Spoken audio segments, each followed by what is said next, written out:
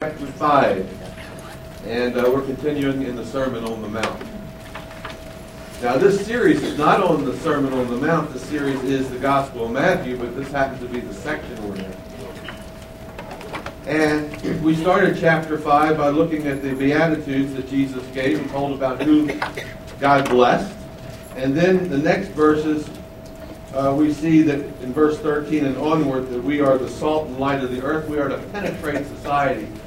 And by our good deeds or our good works, people will glorify God.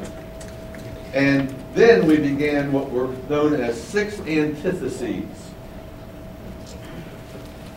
where Jesus provides a deeper and a fuller understanding of the law. And each one of these antitheses, and there's 6 of them, starts off with the words that go something like this: "You've heard it said of old, but I say unto you." And we call that an antithesis. He'll start off with the thesis. "You've heard it said of old, thou shalt not kill." That's a thesis. And then he gives an antithesis. He says, "But I say unto you." And he sort of doesn't contradict it totally, but he fills out that law the way God intended it. Okay? So we had the first antitheses, which dealt with murder. You've heard it said, "You shall not kill, but I say unto you." And now we come to the second antithesis today, which is found in verse 27. And here's what it says: "You have heard that it was said to those of old, thou shalt not commit adultery." So here we have the thesis: thou shalt not commit adultery. This is the 7th commandment. And to commit adultery involved, according to the law of Moses, marital infidelity on the part of 2 partners. Somebody in marriage A commits adultery with someone involved in marriage B. Okay? So adultery here does not mean premarital sex. It doesn't mean having a mistress or a sugar daddy. It doesn't mean going to a prostitute. It's talking about infidelity between 2 married people with spouses other than their own. And according to the Jewish law, the penalty for committing adultery was stoning. So in Leviticus, we have the penalty for committing adultery in Old Testament times, and it was stoning. So the woman caught in the act of adultery, they wanted to stone her. That was the legal requirement for adultery. Now remember, the 10 Commandments were given to Israel when God formed them into a nation. These were part of their civil laws. Just like we have laws. You kill somebody in America, you go on trial, you could end up, in the gas chamber, or you could end up life in prison or whatever. The law will determine the penalty. Well, in Israel, you too had to, it wasn't just to stone somebody, you had to go through a legal process, and the penalty oftentimes was stoning. And there was a process that you went through. But then in verse 28, we have the antithesis. Jesus says, "But I say unto you, whoever looks at a woman to lust for her has already committed adultery." So what Jesus does is he interprets this 7th commandment in a fuller way, in a way that supersedes the law of Moses, or explains it the way it was intended to be understood. Because Jesus has God's mind, at least the way it's to be understood in Jesus' day, under Roman rule. Just remember, Israel had laws. They had the 10 Commandments. But they didn't always live just as Israelites in Israel. Sometimes they were in captivity, weren't they? Babylonian captivity. And then guess what happened? Well, maybe under Babylonian law you couldn't stone somebody for committing adultery. So guess what? Even though they had the law, depending on where they lived and what time they lived in, that determined whether they could carry out maybe the penalty And Jesus now says, well, we're under Roman law, and he's going to fill out the law in a fuller way, a way that supersedes Moses' understanding. So he says, he uses two key words there in verse 28. The first one is the word looks. I say to you, whosoever looks, the present tense verb, which means to look continuously. It's not a fleeting look. It's not a glance. It's talking about a look that has an intention. So we're not talking about seeing an attractive person in the room and looking at them. There are people, and some movie stars are this way. If you've ever seen them in person, you understand. It doesn't come across on the screen as much as in person many times. They are absolutely stunning, and you can't take your eyes off of them. It's not talking about that kind of look. It's not talking about, hey, look, there's an eye turner, or head turner. Look at it. Some people you have to look at. Let's face it. And with modern medicine, a lot of people you'd have to look at. But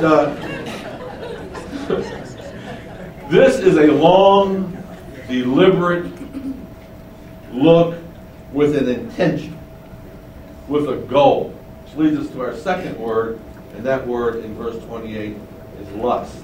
But I say to you, whosoever looks at a woman to lust after her, which means you look at her with a desire in your heart to have an illicit relationship. Okay? It's a sinful look with the intent of lusting means coveting, wanting her, wanting to possess her, looking at her as a sex object. And so that's the kind of look. And the result, Jesus says in verse 28, is that you've committed adultery already. When you look with an intent, a sinful look. And so, but where is the adultery committed? What does he say there? At the end of verse 28. In his heart. In his heart. So even before the act of adultery is committed, the sin of adultery has been committed. James puts it this way: lust, when it's conceived, brings forth sin, and sin, when it is finished, brings forth death. So, we have a sin committed even before the physical act of the sin. Now, who commits this sin? Who commits the sin? It's the man who commits the sin. It's the man who looks upon the woman. He blames the man and says the man commits the sin. It's not the woman who commits the sin in this case. Now, if she would enter into an adulterous relationship, then she would be sinful as well. But at this point, it's the man who commits the sin. Now, isn't it interesting, in chauvinistic societies, men always want to blame the woman. Well, she got what she deserved. You ever notice that? If she was dressed differently, well, then I wouldn't have had that lustful thought. And in the Middle East, women have to be covered from head to toe. They have to wear a burqa. You're familiar with that concept, aren't you? And why would you have to wear that? Because, boy, if you would show your hair or your eyes or your face, the man may lust after you. See? It's her fault. Can you imagine such a nonsensical thing? It's her fault. She got what she deserved. About 6 months ago, Lara Logan, who was a reporter for 60 Minutes, was in Egypt during the Arab Spring, when the uprising was, and some of her hair was showing. And, well, anyway, she got raped. And she was hurt physically and emotionally, psychologically. And she came on 60 Minutes and she explained what it was. And they said, well, it's your fault. Your hair was showing. Like, I can't control myself if I see your hair. You know, because she wasn't totally covered as a reporter in the Middle East. And so that would be like blaming the victim of a robbery for being robbed, you know? You're going to blame the victim of a rape for being raped. No, Jesus says the man is the guilty party. So that's something that's very important. So what Jesus is doing here is he's establishing a new standard. He's giving the fuller meaning to the seventh commandment. So, in the days of old, it was the deed that was the sin. But according to Jesus, it's the desire that's the sin. According to the law of Moses, it was the action that was the sin. The physical action. According to Jesus, it's the intention that's the sin. So now he gives us instructions how to avoid this kind of sin. For those of you men who are in that boat, let's see what he says. Here's your instruction, verse 29. If your right eye causes you to sin, pluck it out and cast it from you.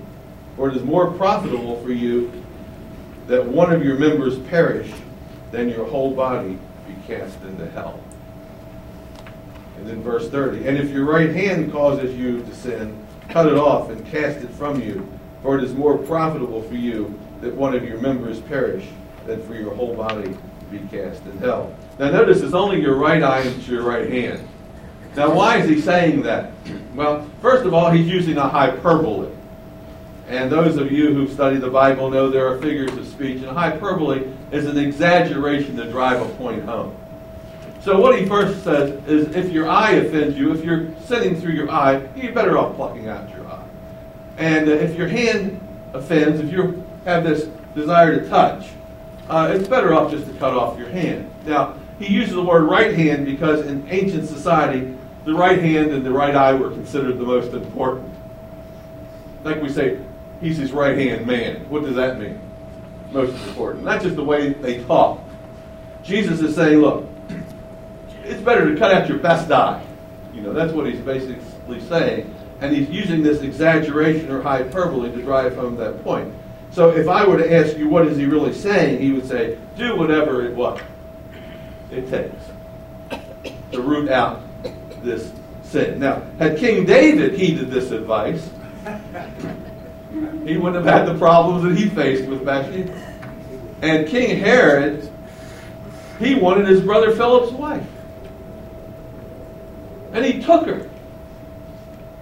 And John the Baptist confronted him. And John the Baptist ended up dead because he confronted the king for his sin. So we see that this is good advice on how to avoid the sin. Whatever it takes, do it. Job said, I have made a covenant with my eyes not to look upon a woman, meaning in a lustful way. That's in Job 31. He says, I put blinders. Look at the person once, and you see them and they're attractive, that's enough. I don't look a second time. So here is the solution to the problem. So these are kingdom ethics. Remember, Jesus is preaching the kingdom of God. He's saying, well, under the law of Moses, under the dispensation, this is how things were done. Look, God requires even more in this kingdom age in which we live. And we have to be careful because as Christians, we can become hypocrites in this matter. We see a person who commits adultery and gets a divorce, and we say,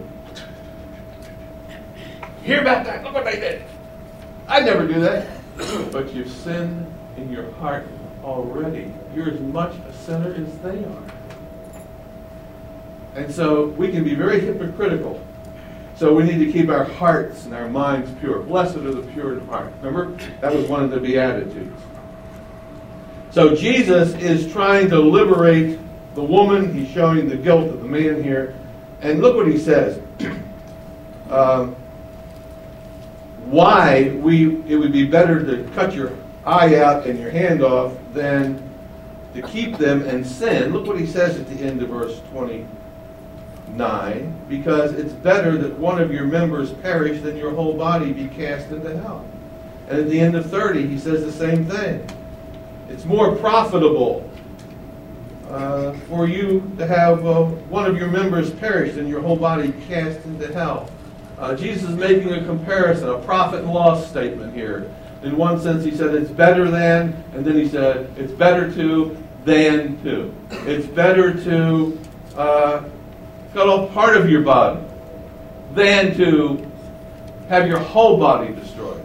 It's better to lose your hand temporarily than to lose your life eternally. That's what he's saying. So he's telling us that the result of this sin is hell. Now think about this. What sin? Lusting in your heart. Committing adultery in your heart. That sin is worthy of hell. This is the gravity of this matter. Now you would think this. Now listen carefully. As I was contemplating this, you would think that the act of adultery would have been worse than the intent, wouldn't you? If I said which one is really worse and which one really deserves hell, would you say the act or the look? You'd say the act. Yeah. See? Now look. If I said what should you be punished for worse? If you commit the act under the law, you were put to death. But for the look, you go to hell.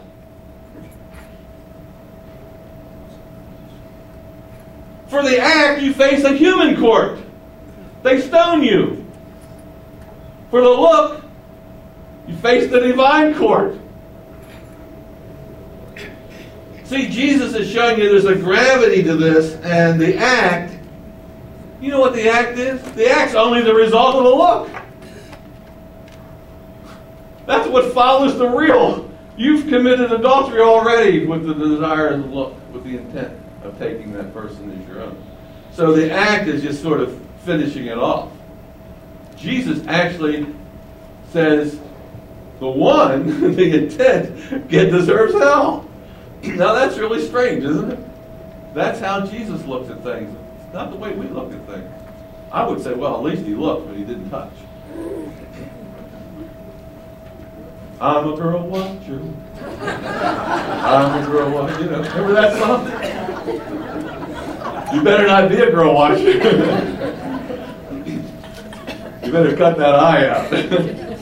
Okay, that's the first antithesis. Now we come to the second antithesis, or the third antithesis in the series. Look at verse 31. Furthermore, it has been said, in other words, you've heard it said of old, here's the thesis, whoever divorces his wife, let him give her a certificate of divorcement. Now, a certificate of divorcement was a legal document, which simply said that you were going to divorce your wife. Notice the necessity of that. It says, let him give her. That's actually a command. And it means he must give her a letter of a divorcement. This certificate was designed to protect the wife. Women were under the authority of the men in ancient days. They didn't sort of just go out on their own. It was very rare that a woman would go out on her own. So until she was married, she was under the authority of her wife, of her husband, of her father, and then when she got married, she was under the authority of her husband. And then if he divorced her, he would give her a letter, a certificate, a legal certificate that said, I'm now divorced, and therefore I am now free to come under the authority of another man. I can get remarried. And so Jesus says, that's what was said of old. Okay. And we know that the Old Testament deals a lot with marriage and divorce. And I want you to keep your finger here, but I want you to turn over to Deuteronomy 24. Now, we've looked at this passage probably in the past sometime, but it's always worth looking at it again because it gives us the basis for the divorce and the certificate of divorce. So look at Deuteronomy chapter 24. And when you get there, we'll look at the top of the chapter, verse 1. Deuteronomy 24 and verse 1. So here's what it says. When a man takes a wife and marries her, and it happens that she finds no favor in his eyes, because he's found some uncleanness in her, he writes her a letter of divorce and puts it in her hand and sends her out of the house. And when she has departed from his house, she goes and becomes another man's wife. So here we see the practice of a letter of divorcement. So here he says, if a woman finds no favor, in verse 1, in her husband's eyes, because he's found some uncleanness in her, he can write her a letter of divorcement. She's free to get remarried. Now, what does that mean? Finds some unfavorable, he finds no favor in her, she finds no favor in his eyes, and she has some uncleanness. What does that mean? Well, that's what the rabbis discussed. Well, what does it mean he found some uncleanness in her? Or she doesn't find favor in his eyes? I mean, because it's not very clear, is it? So, every rabbi had an opinion, and during Jesus' day, there were the two main rabbis that you know about, Hillel and Shammai. Hillel was a very educated man, and he said that if she didn't find favor in his eyes for any reason, and his argument was, one of his arguments was, even if she constantly burned the supper, he would have a right to say, look, I'm fed up with this. I'm writing you this letter. Here you go. And he would get the letter, do the equivalent of our day of getting it notarized, and he would give it to her. The other major rabbi during Jesus' day was Shammai, and Shammai said, no, the only reason that the man can write her a letter of divorcement is if she's committed adultery. That's the only reason. Okay? So here we see the concept of letter of divorcement. This passage, by the way, goes on and talks about what happens if she gets the second divorce and all that kind of stuff. But anyway, let's go back to the Matthew 5 passage. So I guess what Jesus says in verse 31 is that you've heard it said of old that whoever divorces his wife, let him give her a letter of divorcement. Now, we have the antithesis. Look at verse 32. But I say to you, now Jesus is going to fill out the law even more. But I say unto you, whoever divorces his wife for any reason except sexual immorality causes her to commit adultery. And whoever marries that woman who is divorced commits adultery. So, Jesus says the only grounds for divorce in verse 32, the beginning of verse 32, is sexual immorality. So he sides with Shammai on this. He takes the more conservative stand on that issue. Okay? And then he says, the guy who divorces her for any other reason, but she burns my breakfast every morning. He gives her the letter of divorcement. Look what he does. He causes her to commit adultery. Meaning when she gets remarried, she has a legal letter of divorcement, she goes out and gets remarried. Jesus says when she gets remarried, she commits adultery. Wow. So, you say, Jesus is talking about people who get divorced for the hardness of their heart, or because they're no longer in love, or because they say, well, we're no longer compatible. Jesus says that is not a valid reason to write that letter of divorcement. Now, I want you to notice in verse 31 and 32, it's the man who initiates the divorce. It's the woman who is the victim again. You see that? She really hadn't done anything worthy of divorce. Burning the biscuits is bad, but come on. So the man initiates that, and the woman's the victim, and then the man, look at this, as a result of that, forces her, causes her, because now she's out there on her own, she has to come under the authority of the man to get remarried, and in doing so, commit adultery. Now, in the eyes of the court system, under Moses, for any reason, a man, she doesn't find favor, the man writes her a certificate of divorcement. Is she free to get married? We just saw it in Deuteronomy 24. Was she free to get married if he writes her the certificate of divorcement? Yes. She can go out and she can get married again. But look what Jesus says. The only time she could go out and get married would be for, well, it doesn't say anything at this point. It would be, I guess, if her husband committed adultery.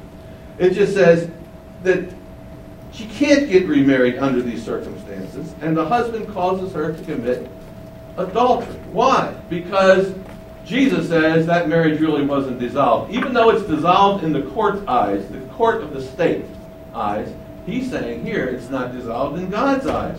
That is really hard, isn't it?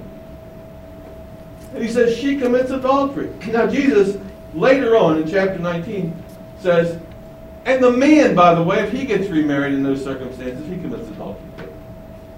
So he puts both of them in the adulterous camp.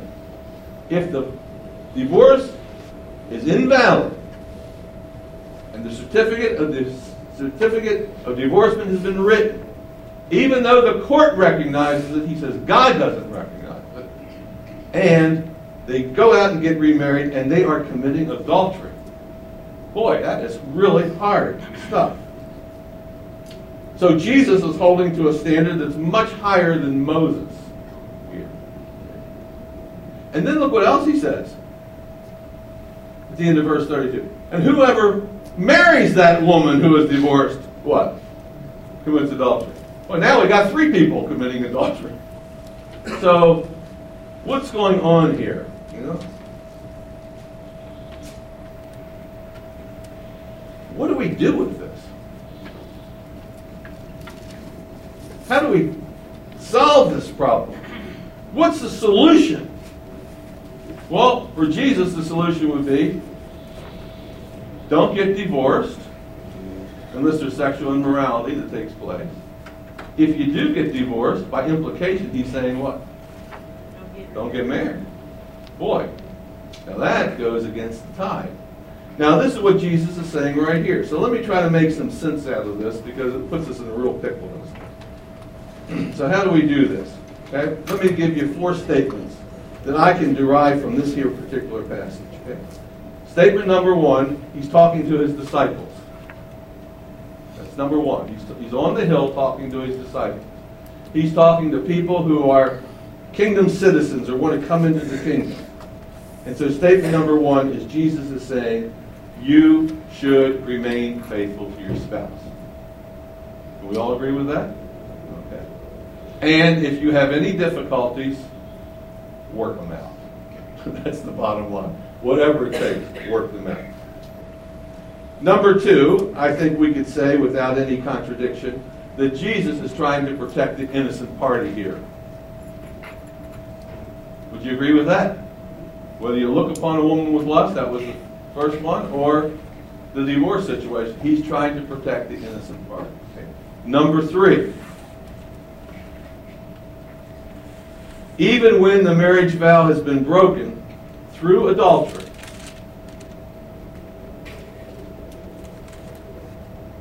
Jesus does not command that you get a divorce. He just allows it.